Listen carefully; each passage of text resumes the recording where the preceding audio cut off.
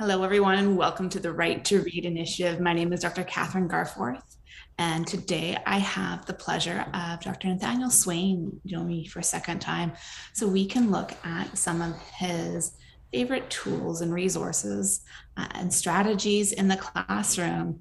Last month, we spoke to him about his teaching journey and realized it wasn't that direct path to being a classroom teacher. He kind of took a circuitous route to get there. So, Dr. Swain, do you want to give us just a quick recap of where you started to where you are now before we go into your class? Sure. So I started my journey in linguistics and did a Bachelor of Arts in Linguistics and was very fascinated by language and everything that makes it up. And literacy wasn't a big part of that study because linguistics and linguists tend to study oral language much more closely. But after that, I then trained as a speech pathologist and worked in that space, helping young people with language and literacy difficulties, especially those adolescents I was really interested in. My PhD work was then in youth justice, working with young people struggling with their reading and writing and oral language. And it's there my eyes were opened up to just how wrong the journeys of young people in school can be, and how effective teaching could be the answer to preventing these problems from becoming really big and getting on top of these issues and challenges very early, so young people do feel like they are succeeding at school, and school is a place for them rather than a place for them to avoid. So after that, after working back in schools after my PhD, I really was drawn to my original sort of a recommendation from my mum that I should become a teacher and that I should try and work from within the classroom and from within schools as well as on the outside, as I had been working and supporting teachers.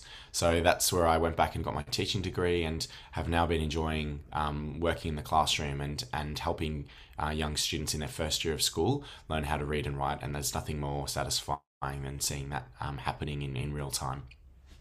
It's amazing. I love that.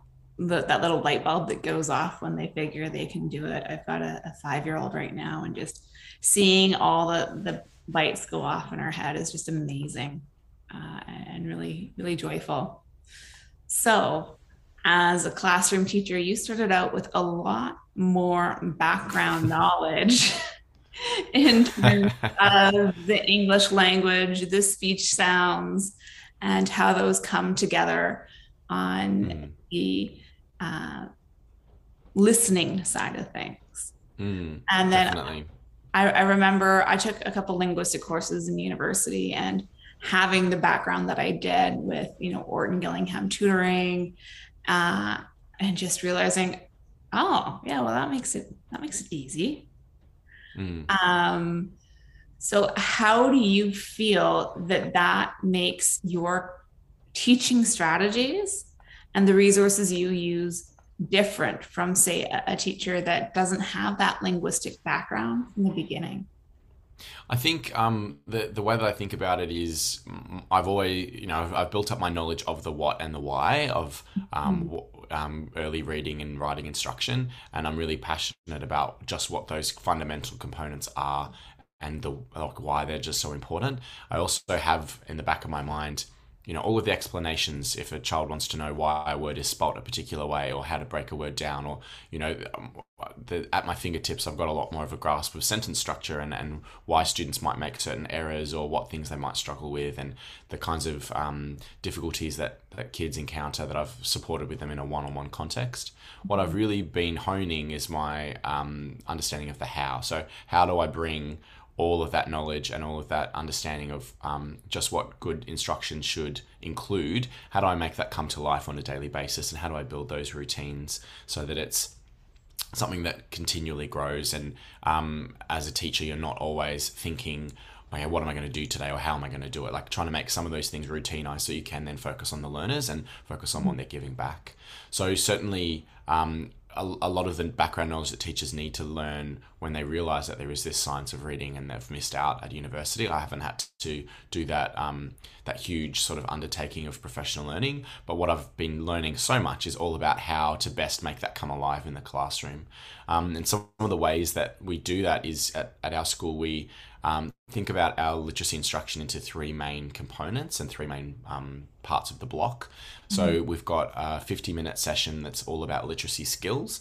And we focus on obviously phonemic awareness, the building of word reading, decoding, and encoding. So reading and spelling increasingly challenging words. But at the beginning of the year, we just started with simple CVC words or VC words, and now we're up to words that have three consonants before the vowel or three consonants after the vowel. And in the next few weeks, we'll be looking at long vowels for the first time. So it starts very slowly and builds up over time. The other parts of the skills session are things including the handwriting instruction, which goes for about 10 minutes. There's a paired fluency session, which goes for 10 minutes as well, where they read in pairs, decodable readers, and the teacher can float around and hear how they're reading and provide support or extra instruction in that time. But the best thing about the paired fluency is that they're sort of working together with a like sort of peer, sort of slightly higher or slightly lower than themselves. And then the last part is vocabulary instruction, where we teach new vocabulary and also new morphemes. So with preps, we're just starting. So that's the first year of school. We're just starting to introduce some prefixes this term, which is really exciting. So they'll get their first prefix on Monday, which is very cool. So a lot of them are very interested in how words are put together, and they got really excited looking at plurals when we looked at CV, CC words, and just started putting S's on the ends of words like cat and bit and tap and things like that. And they're like, we know what a plural S is, and they got really excited. So I think they'll get really excited again about the morphology of prefixes as well. So that's the skills block, which we call forms, which is the name of our sort of curriculum that we've put together to sort of bring this to life. And Shane Pearson's the author of that, and it's an incredible resource that's actually going to be available to any school to use. And it's got daily sort of slides and resources ready to go that our school has been sort of pulling together, and that Shane has been sort of honing and crafting, which is amazing. They're built for Australian vowels, so there's going to be some things with international audiences. It's not always going to look the same, but in the early stages, it's certainly very applicable. And also the morphology slides, which happen from the spelling session turns into basically a morphology vocabulary session from year 3 onwards, because their basic decoding and spelling is under sort of control by that point, or by that point in the program. So the morphology is definitely applicable for an international audience as well. The other two, just to give you the overview before we go deeper, the other two parts of our literacy block are a session on writing instruction. So we call it Write to Learn, and that's where we learn the building blocks of sentences and paragraphs and compositions in upper year levels. So with our first year students this year, we've been looking at the components of a sentence and building little sentences. So whether it's doing a lot of things in an oral sort of format before we've been able to transcribe our work. So the students might provide ideas and fill in blanks in sentences, and I can talk to you more about that as well. But basically they're getting a sense of how to be a writer and make choices as a writer in a very sort of discreet way to begin with. Which is exciting.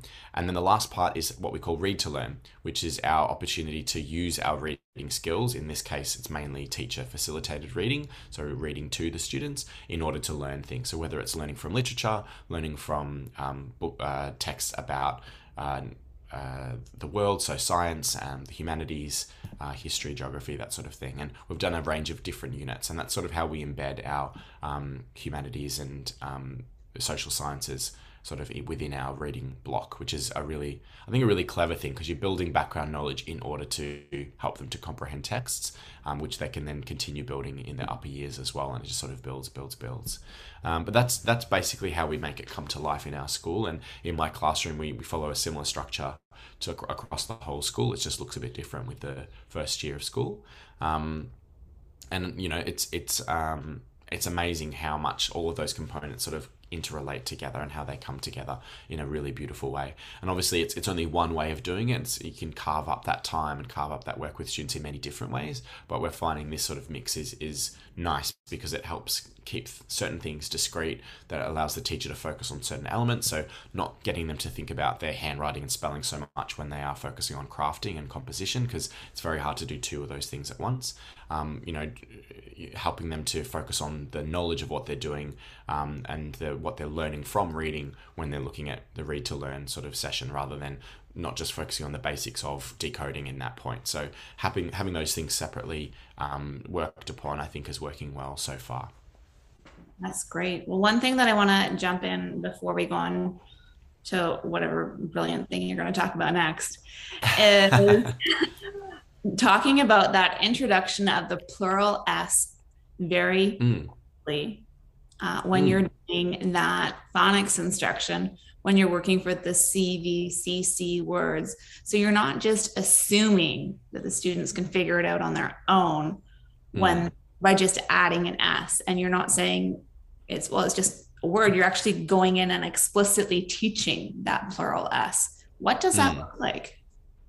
So it's quite an it's a brief sort of explicit teaching moment, because the focus is on the decoding and encoding, but it's that little nugget of information that helps them realize that as students discover with their language, that it's not just encoding sound, like our code also encodes meaning. And so if you get that first morpheme, such as a plural S, you then realize that certain letters do other things than just differentiate between different words. They actually change words and do things that are functional and meaningful. So we would just sort of, for instance, we'd have a range of CVC words on the slide, and I think this session might be one of the ones that are available on the Forms website that people can have a look at and see how we do it. It's sort of, we'll have things like cat and tap and it's hard to think of words on the spot. Other CVC words on the slide, and sort of we know how to read CVC words at this point. It's like week 12 or week 13 in the program. And then on the other side of the slide, we then have those same words with an extra S added to them. And then there's a picture that shows this is one cat and this is two cats. This is one tap and these are three taps. So we say plural means more than one, and plural is showed with the plural S. And that's why we read it as cats and taps and so on. And so you're getting them to hear it, but also to understand what that is doing. And a lot of them have, if they're oral language, like English language users, then they have an intuitive sense of what plural is. They know that there's one cat and two cats. You can't say three cat, you have to say three cats. And so they know that there's a rule there, but now you've just drawn their awareness to it in a way that's really developmentally sort of accessible for them, and also gets them to think about when they're starting to transcribe some of their ideas and starting to experiment with writing, they can remember, oh yeah, there's that plural sort of s on the end that can help me with writing more than one thing. So it's very subtle, and it doesn't take a huge amount of time with the lesson, because the focus is on that decoding and encoding and making sure they can hear that sound and transcribe that sound, and then blend it back together. But it's a really nice introduction, and a really gentle introduction to morphology, which is to come, and which becomes the bread and butter of the work in the upper years, because the general spelling is under control, and to really unlock the powers of the English language in the upper years, you have to go into morphology and etymology. Of course. Now, when you're doing those initial GPCs or grapheme phoneme correspondence instructions, how many new graphemes are you introducing in a week? So I think it works out to be about 3 or 4 in the initial few weeks, and then that reduces down to 2 as we've built up a lot. So I think in the first 5 weeks we do say SATP is like the first 4, and some people will choose different ones, but those are pretty useful to make some CVC words, so it's a pretty good set to choose. The next ones will be another 4, and now you're testing me. I can't exactly remember which 4 it is, but it's the other ones that I haven't thought of. So maybe IM is one of them. The SATPIN words, right? SATPIN, yeah. So it's either SATPIN or SATPIM. I think it might be M first because it's an easier one to visualize, and then N comes later. But anyway, it's much for muchness. We know that the research doesn't say that one set should be introduced before the other. It's just that have a sequence and have an idea that the sequence is well thought out, and stick to the sequence is really what's most important. So in the first 4 weeks, I think it's about 4 sound letter patterns that are introduced at once. So there'll be 4. So then by the end of the 4th week, they've got about 16 that they can use. And there's then what we start doing is introducing new codes. We call them codes, but GPC, same thing. We introduce new codes every week then, and it's usually about 2 extra ones every week, because we start introducing 2-letter codes before we're ever expecting them to start using them in their reading or their spelling. So they'll get exposed to, like the Autumn Gillingham, they'll have like the phonogram. So we'll show a code like they learnt TH, for instance, many weeks before they needed to use that in their reading, because it's quite a difficult digraph. But they learnt it was, and we always do it that they learn the 2 or 3 sounds that the code makes, even though we're really focusing on getting them to say the first, or spell with the first sound initially. So, and that is really handy later on when you start explaining why some words like the S code is, it actually says 2 sounds, so z, and it's really handy later on when you start getting words like is and was, that there's a really easy way to be like, oh, sometimes the S makes its second sound, so is and was, so it's still fine. We spell it with an S, it's not spelled with a Z. So that introduction, even in a subtle way of saying this is the Z code holding up the S, then that just gets them to know that, different GPCs will say different sounds, and it's okay to have more than one sound. In fact, it becomes the norm later on. So they'll get introduced to the TH, though they learn it as th, and we have this big focus on the phonemic awareness of it, and the making it with the teeth and the tongue going through the teeth interdentally. And the kids really, that's really hard for some of them, because at 5-year-olds, as a speech pathologist, I know that they're not expected to have that mastered until around the age of 7 or 8, but they can start being aware of it and start even using it in their spelling, even if they're not able to produce it, which is what I've seen in my classroom. I've still got 7 or 8 kids out of the 20 that can't say that sound, but they can hear that sound, and they can hear when it's meant to be used. So it's really interesting how that if you start honing that phonemic awareness early, and really having that daily practice of phonemic awareness, which we do for about 3 or 4 minutes without letters, and then the rest of it's phonemic awareness in the context of letters. So we have that mix. Then the kids really have that awareness really early of those sounds, and mapping those to the codes that we're showing them as well. So I've forgotten what your original question was, but yeah, they get those original code. They get those codes sort of. Eventually, it becomes about 2 a week, and now they're starting to get long vowels. So they've had a week where it's E, so double E, and they'll have E as in like each, which they learn as E-A, for example. And some of those vowels will be different depending on your accent as well. So they'll have different combinations of vowels, especially the long vowels just sound very different. Of course. Well, that's great. Now, one thing that we didn't discuss is when you first got those students at the beginning of the year, which is February for you guys. Yeah, at the end of January. Yep. Yeah, it's confusing. Is there anything that you do when you first get them to kind of see where their skills at? Do you have any screening? Yeah, exactly. Yeah, we actually bring them in the year before. So we bring them in. So in Northern Hemisphere, it would be a few months before. So before the end of the previous school year, we bring them in, and we do some phonemic awareness screening and some letter sound awareness screening. So it's not a measure of their reading ability, but it's those pre-literacy skills which are so important, which we talked about last time. And we also get a brief measure of their oral language as well. So we do like a narrative language measure where we read a story and get them to tell it back.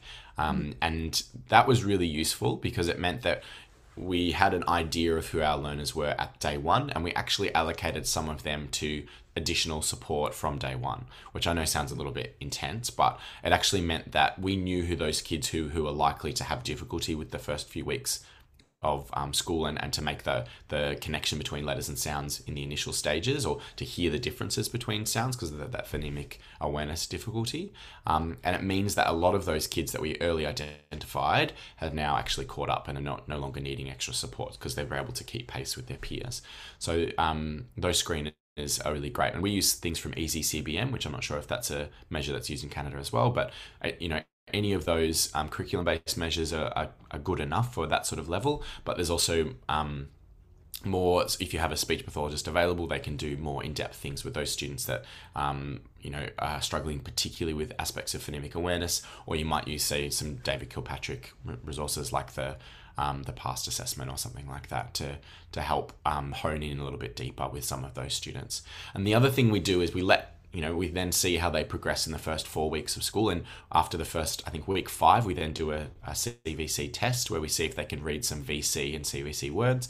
And the students that have a lot of difficulty with that, because after 5 weeks they've done a lot of CVC and VC practice, then we then give them that additional support as well. And some of those who like sort of were flagged at week 5 have now received that support, and now some of them were different to the ones we identified early because maybe their challenge was more about the integration between sounds and letters. Now they've received that support, and most of them are back into the general as well, and not having to be pulled out anymore. They're just staying with the group the entire time. So I'd say in my class there's about 1 or 2 students that I'm still much more vigilant about and wanting to make sure. And some of them have issues with fine motor and things like that as well. So they've got some other challenges as well, which we're trying to get on top of. So early screening is really useful, and it really just makes the job of the classroom teacher easier because you're helping keep that group together as a whole. And, you're not holding anyone back, but you're also you're ensuring that no one gets left behind. That's the important thing. Well, I love how you guys do that, especially because when you think about it logistically, that first month or 2 in school, typically the support teachers have a lot more flexibility in their schedule as the other teachers. Yeah. And higher grades are sorting things out. So you might be able to throw them away for, a block here, a block there, and just say, look, you know what, we just want to focus on these skills with these students. They get that intensive intervention. And when other teachers I really need the support time. Yeah. I borrowed an hour from you here, take an hour there, trading things off. It's really useful. Yeah, exactly. And you're able to get things, hit the ground running, which is great. And especially when at this point their brain is so plastic. And I think there's arguments because obviously they're ready to learn, but they're also, some people would say, the first term everyone should just settle in and give them, make it really easy and everything. And obviously we don't have a full schedule going from week 1, but we do have that focus on the forms approach, which is the literacy skills block. So if nothing else, that forms lesson is happening every day. And I think other things then get added in. So we start with maybe 1 or 2 writing sessions a week, and then we build it up to 3 or 4, and now it's up to 5 in halfway through the year. And the same for reading. We start with 1 or 2 sessions, then it builds up to 3 or 4. Now it's going to be 5 as well. So the whole literacy block has still now finally come together that it's 5 days a week, 3 sessions a day, which ends up being about 150 minutes a day, which is a lot of time, but we feel like it's really useful for, especially in the early years. But I think you're right. You've got to use that time when they're ready to go, and you also want to set them up so that they don't, because they're potentially doing a lot of reading at home, and it depends on what kinds of readers they're reading at home as well. Whether they might be, our government gives the parents guides which might be doing the opposite of what we're wanting them to do, which is to really look at the words and really understand the connection between sounds and letters and start to decode and using decodable text makes that so much easier. But if they've got other information that parents have had access to, and they might be, using other multi-cueing strategies, for instance, such as looking at the picture or guessing from the sentence or looking at predictable books or memorizing lists of sight words and things, then that can start to interfere, I think, with what we're trying to do. So if we go sort of really clear and really sort of vigilant early, then we start to set them up on the right track. And we didn't send readers home until right towards the end of the first term, so it's week 10 or 11. And for some students who didn't get that basic decoding or blending, not until halfway through the second term, so it was week 15 of the whole year. So, and the reason is we don't want them to be sent home books that they're not going to be able to decode, and that parents think that it's their job to get them to guess, or that the parents' job is to read it for them and just make them copy, which is not, we want them to really get in there and decode. They were reading obviously other books and rich literature, and parents reading to the children, and that's for the purpose of developing oral language and appreciation of literature, and we're never preventing that. But when you're trying to get that independent reading happening, as you've been saying, you really want to set up those really good habits from the beginning and teach them that reading is a process of really looking at each individual word and mapping those words. And eventually they become automatically recognized, and the children don't even know how they've done it. They've just read it. But you want them getting to there not by memorization of whole words, but by really analyzing the sound letter patterns and blending them together. So getting that phonemic awareness to link with that orthographic knowledge, and eventually the morphological knowledge as well. And that's when all the sweet stuff happens, because you've got independent readers who can read any word. Of course. Well, and I'd argue, you said the caution about hitting the ground running and everything, but when you're looking at phonological awareness and basic alphabetic letters, that's not really heavy, intensive. No, it's work, fun. Exactly. right? Yeah. Those are fun word games that kids get excited about, and you can really work on that rapport building while you're doing it. Exactly. And the other things we do in the early stages are a really fun, read to learn unit from the core knowledge sequence, which looks at nursery rhymes. And the kids, it's a beautiful introduction because it's like a bridge between preschool and formal school, because a lot of them know these nursery rhymes, and rather than just singing them, we're also analyzing them and trying to understand the meaning. Like, what, roses are red, violets are blue. What is a rose? How is it different to a violet? And they get that opportunity to really enjoy language and think about it. So that mixed with the phonics skills and the phonemic awareness that we're building from the early sort of few weeks, it is a beautiful introduction to schooling. And I just remember so much, little faces lighting up of how fun that introduction was, even though we're also making really good use of that time, and ensuring that we don't get to halfway through the year and we realize, oh, there's half of our class can't blend or can't decode basic VC words. Like, that would be then a big challenge, and I feel like you're constantly battling to catch up, which is not what you want. Yeah, it's putting that the fence around the river at the top instead of catching them at the bottom, Mm, they're falling down the waterfall, right? that's right. Exactly. Yeah. So that prevention or that vigilance early can just save you so much time and so much. As I said about the bad habits, you don't want students thinking that reading is a guessing game and that you just have to guess at the words and it'll suddenly work. You want them to know that there's a key to unlock with literacy, and that you can, if you learn those building blocks, that you can then attack any word. And when you, like some of my students this year, when they've finally realized that, oh, this is what you do when you want to read a new word, they'll come to school so proud and they say, I can read now. And they have this they have this pride in, I figured it out. I know what to do. You say the sounds and then you blend them together, and then you can read the word. And then they show their friends, like, I can read this word, and they go oh, g, dog, and they're just so excited that they can do it. And that's the beauty of the decodable text as well, is that you are giving them words that are readable and that they can actually access it at their level of orthographic knowledge. I think you're setting them up for feeling successful rather than, reading so hard, it must be just a guessing game. Or why do some kids get it and some other kids don't? Everyone can get it, and everyone has the opportunity to learn it. Even those students who are at risk for dyslexia, have that opportunity to get those correct ways of attacking words from the beginning, not giving them things that are going to get them on the wrong start to reading and thinking it is a memorization sort of approach. And so many of those students I've worked with before being in the classroom as a speech pathologist, you just see that if they had that initial instruction in, really attacking words and looking at the words and looking at letter by letter, so much time would have been saved, and so much frustration would have been avoided, because you're now having to undo all of those strategies where, this child has got a dyslexic brain, which means that learning those GPCs is going to be harder. It's going to be, you need more instruction, more time, more focus, more intensive, more exposures. And, the blending is difficult as well because they've got a phonological deficit. And so if you've then, the first year of schooling, you've taught them that just look at these predictable books and memorize them,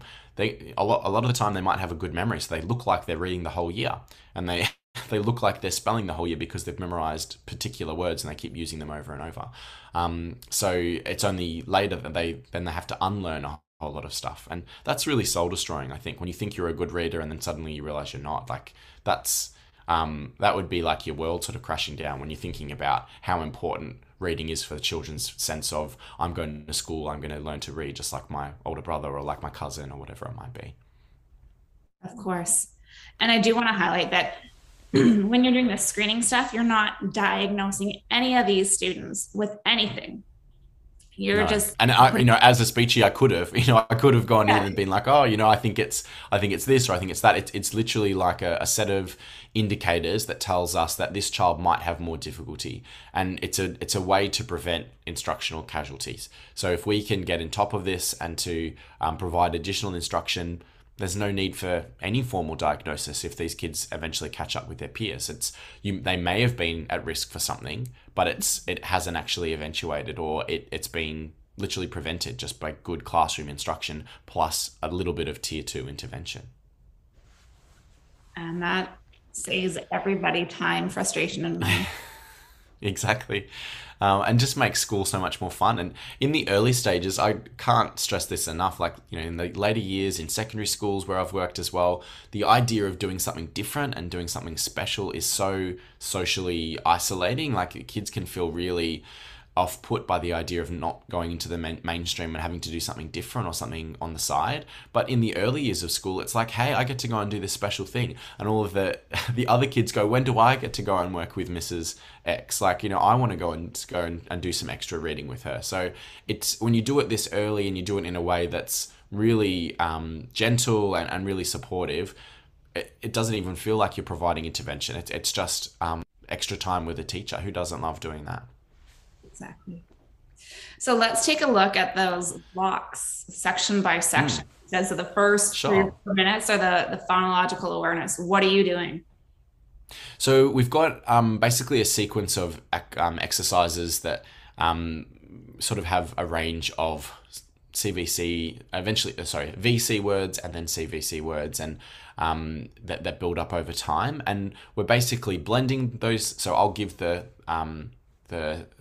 sounds and we're blending them together using like a visual of some dots or using our fingers, and then also segmenting. So I'll say a word and we segment the word together. So it starts off really, really simple, like everyone say at, let's see, hear the sounds in at. Who can hear the first sound? And then what's the second sound? T. So I've got two sounds. So I have a representation like two magnets on the board with at. And there will be a list of 10 words that we go through and do that with. And kids will pick up the patterns and they'll talk about what they can hear the difference of. And if we need to, we'll do some cued articulation to hearing the difference between some of those vowels. And we'll show the shape that the mouth is in to make those sounds and those patterns. And it's literally just 3 minutes. And over time, that just gets a little bit more sort of advanced. And our phonemic awareness tends to be about 3 or 4 weeks ahead of what we then do in decoding. So we do VC and then eventually CVC. And then a few weeks later, we're doing CVC with the kids with reading. And then you will move on to CVCC first. So final consonant added, and then we'll do a second consonant at the start, and then we'll do 3 consonants at the end. I think at the moment we're up to 2 consonants at the start and 2 at the end, so CCVCC, or the other way around for your viewing. And kids aren't reading those words just yet, not in the general sort of, and reading and spelling those just yet in the phonics component, but they are learning to hear those sounds. And for some of them, it's a really great opportunity to then hear which students are having trouble with those internal consonants, which ones are just, when you're hearing the word like stop, they're just saying stop.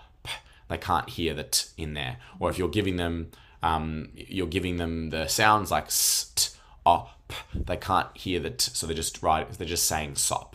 So it's really useful because you can then address and really hone that instruction with those particular students who are having trouble hearing those internal consonants or hearing the differences between different vowels. So getting, it's going to sound different in an Australian accent, but like the like in egg, or the it like in, which sounds probably very similar to you, like the it like in igloo.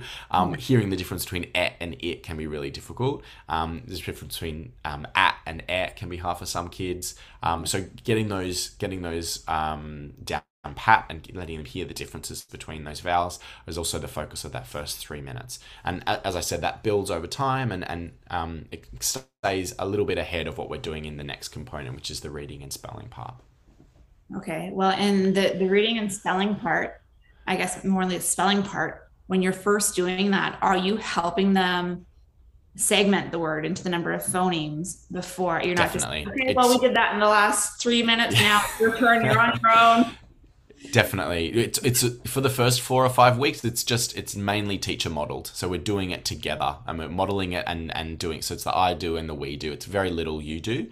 So they don't really independently spell many words for the first few weeks. They basically just transcribing what they're hearing and writing or using magnetic letters to represent the sounds that they're hearing in those words. So we'll, in the first week, they've got 4 sounds to work with. So we'll do words like sat and tap and things like that.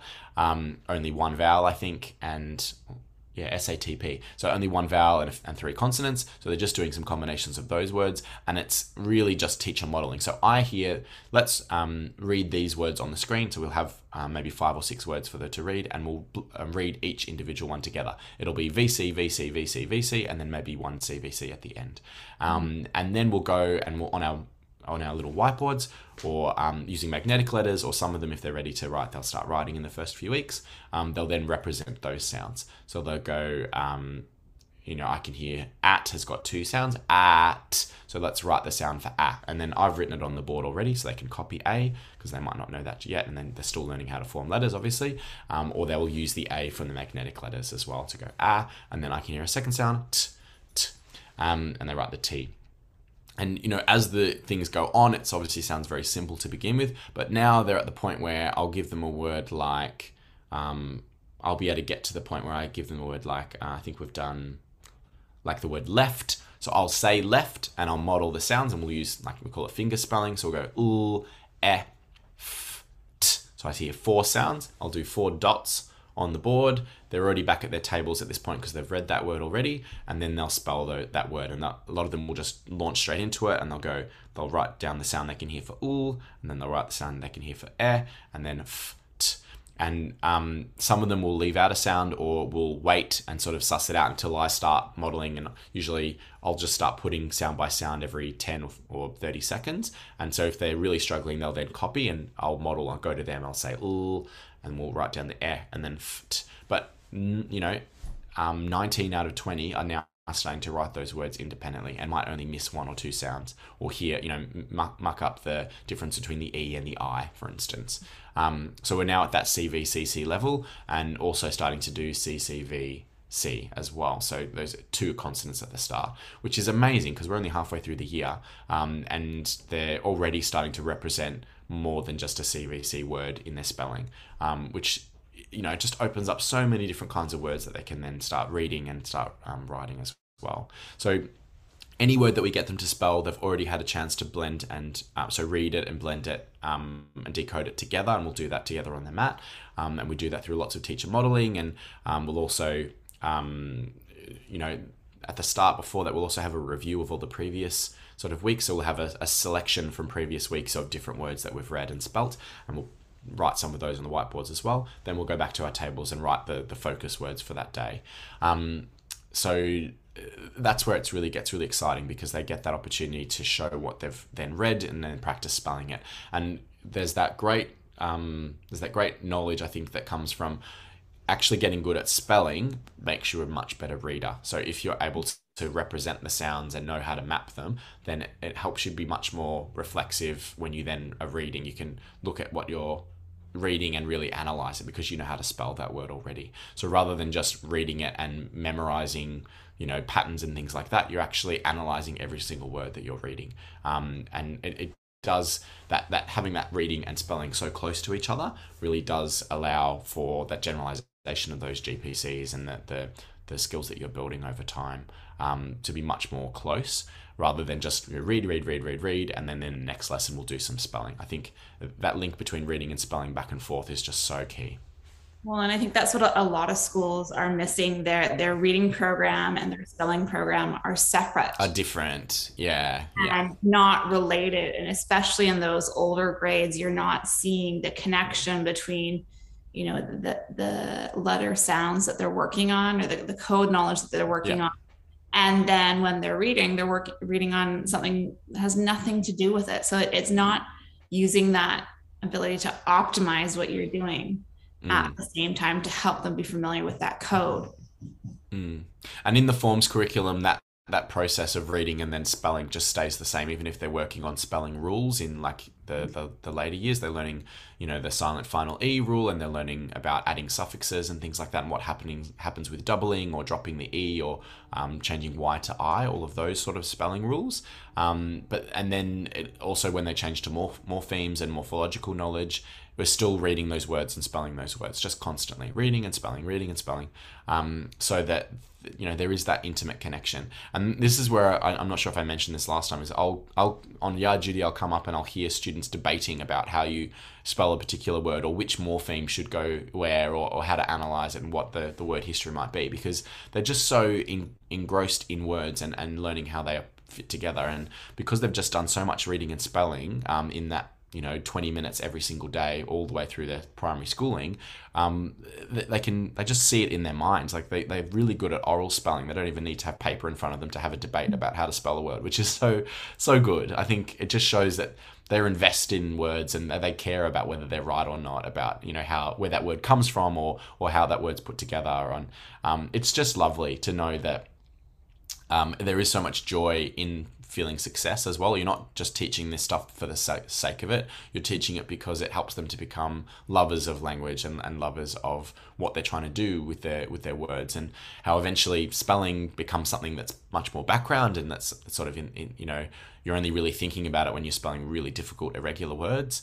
But it frees up all that thinking to then focus on the meaning of what you're reading about or what you're writing about, and how to craft a great composition and everything. So it not only makes them lovers of language, but also enables them to free up their working memory to really focus on all the other parts of literacy, which is so important.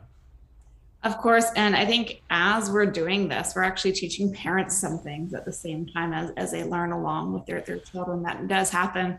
I know it, like from personal experience, as someone that went through the Orton Gillingham program to learn how to read, whereas my husband didn't have any issues. And I'll be explaining something to my kids, and then he's like, "I never knew that." And it's like, Yeah, "You because he did. It makes he sense." wasn't explicitly aware. Exactly. Yeah. Exactly. Now, the one thing that I do want to highlight to listeners is you were working with students who, I mean, technically some of them could probably be 4 years old at the time that you start working with them, just because of how the grade works. How speech pathologists work. Yeah, exactly. Yeah. Well, and I don't know how it works. Oh, you're talking about in the classroom. In the Yeah. Most of them have turned 5. So by February, all of them should have turned 5. That's sort of how it sort of works. So within the first. Yeah. So I think the cutoff is like March. Yeah.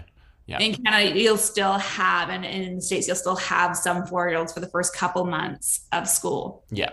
And yeah, then it's similar. I think similar here, but most of them, by now everyone's 5. Are 5. Yeah. It's in their 5th year that they're starting with you. And then by the end of the school year, some of them are already 6. So we're talking about young students, and you're having this success, and you are an amazing teacher and have a wonderful program, but this isn't unique to you. And where you're no, this is just our way of getting the research. Yeah, of course, just getting the research to come to life in the classroom. Anyone can do this. Exactly. Yeah. So listeners, don't think, oh well, I'm not in Australia. I don't have Dr. Swain's background. I can't do this. That's not true. You can do it in a remote community in Canada, the United States, and England, in New Zealand. It is possible. It is knowledge that is accessible to you. And yes, there may be a little bit of accent difference based on programs, but that's nothing that you can't filter out and adjust. So that's important. And I know I'm plugging that the forms program a little bit, and that's spelled PHORMES, because it stands for phonology, orthography, morphology, and etymology and semantics, which, if you know your linguistics, that's sort of the main components of figuring out words. So the other benefit is that it is a free open source curriculum that we've put together, and it's not all complete and made available as yet, but the author Shane Pearson, who's at my school, is tirelessly working to get that already by the end of sort of December this year. So if people wanted to start using some of those resources, that there's things that are available already. As you've mentioned, you might want to adapt certain things to make it work for your accent or to make it work for your context. But those resources hopefully help to save a lot of the time and energy that teachers have to put into just getting things sorted and organizing all of those materials that they need on hand. Because the beauty of the program, in my view, is that there's no script or anything, so I don't have to read from a script.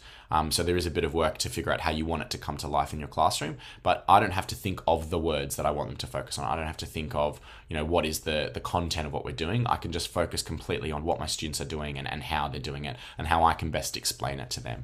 Because I know it's hard to do both of those things at once. Like, what words should I focus on today? And how can I think of these? I've got these GPCs I've come up with. Which word should I then build from them? It's really difficult work. So if these words appear before you and that's done in a particular sequence and it's reviews and it's all built in there as well, then like any good curriculum, it takes some of that guesswork out of that day-to-day practice, and frees you up as a teacher to focus on what your students are doing and what you're doing to best explain it, which is, it's just amazing. I can't advocate more strongly for having a really robust sequence and a set of curriculum documents to work from.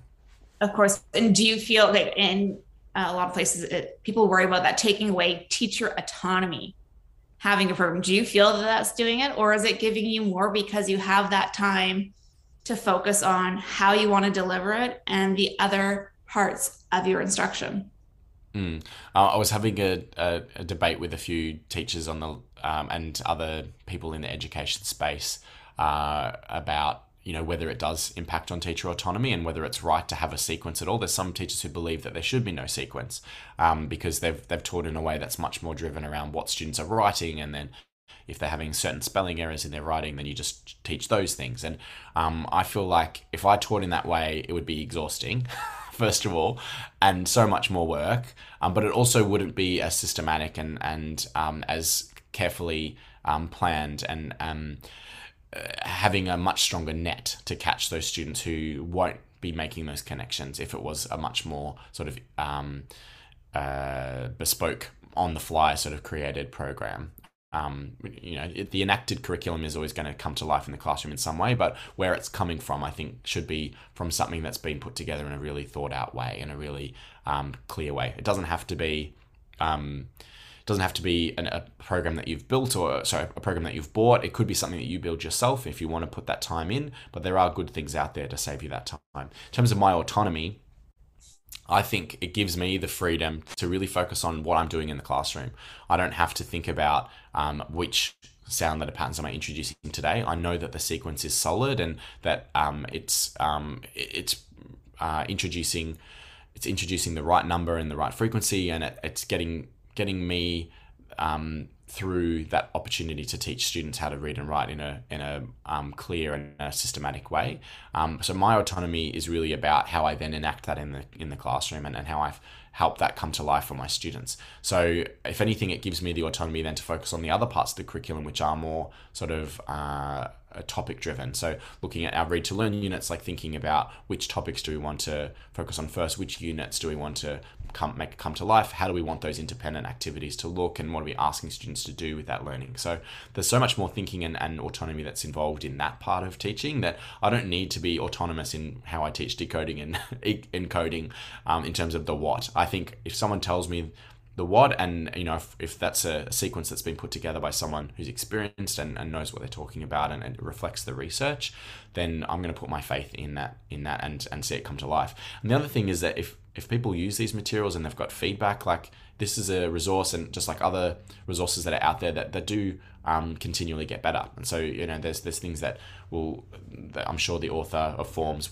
Shane Pearson will also take into account and make adjustments and things like that. So it's better for our collective brains to come together to improve resources like these, to improve these sorts of sequences, than just individual teachers having to make them from scratch. Breaks my heart, the idea of teachers around the world basically doing the same PowerPoint presentation or the same set of worksheets, or highlighting the same things and writing the same things on the board from scratch every single day, when they could be actually investing that time in other things. Like that's time that could be put towards so many more important activities as a teacher, of getting to know your students, of understanding what they're doing in the classroom, of providing that one-on-one support, of getting to know the families that might need that additional guidance, or giving them strategies for at home. Like, there's a myriad of things that teachers could be doing with their time. So anything that helps them to free up that mental space and that time so that they can be a better responsive teacher, I think is definitely something I'm a fan of. Of course. And not to mention lessen the load on you and hopefully help prevent that teacher burnout. Exactly. It's like there's enough coming at you as a teacher that you don't want to have to literally create everything from scratch for every day that you teach.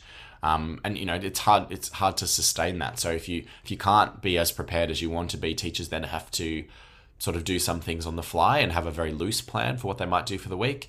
And whether that produces as good a result as something that's been thought out and something that's been put together systematically and has the resources to go with it, then I think you can't argue with how you'd want to be the teacher that has their resources all ready and ready to go and ready to implement, rather than like, oh, I don't know exactly which words I'm going to get them to spell today. I'll just think of it on the spot. My ability to think of words on the spot is nowhere near as good as my ability to look at a sequence that's been put together and say, well, that's going to work and that's not going to work. That's where the autonomy is that I decide, okay, there's 6 words here for us to spell. I'm going to do 3 of them because that's all the time that I've got. And I'm going to choose the ones that I think are going to work the best for this particular moment. And I still am in charge of my classroom. There's no one telling me what to do on a minute by minute or hour by hour basis. But it's given me that opportunity to have the time on the weekend to do something that's good for me and for my well-being, rather than constantly working all the time. That's not what we want, and it's the reason why so many teachers do burn out in the first 5 years.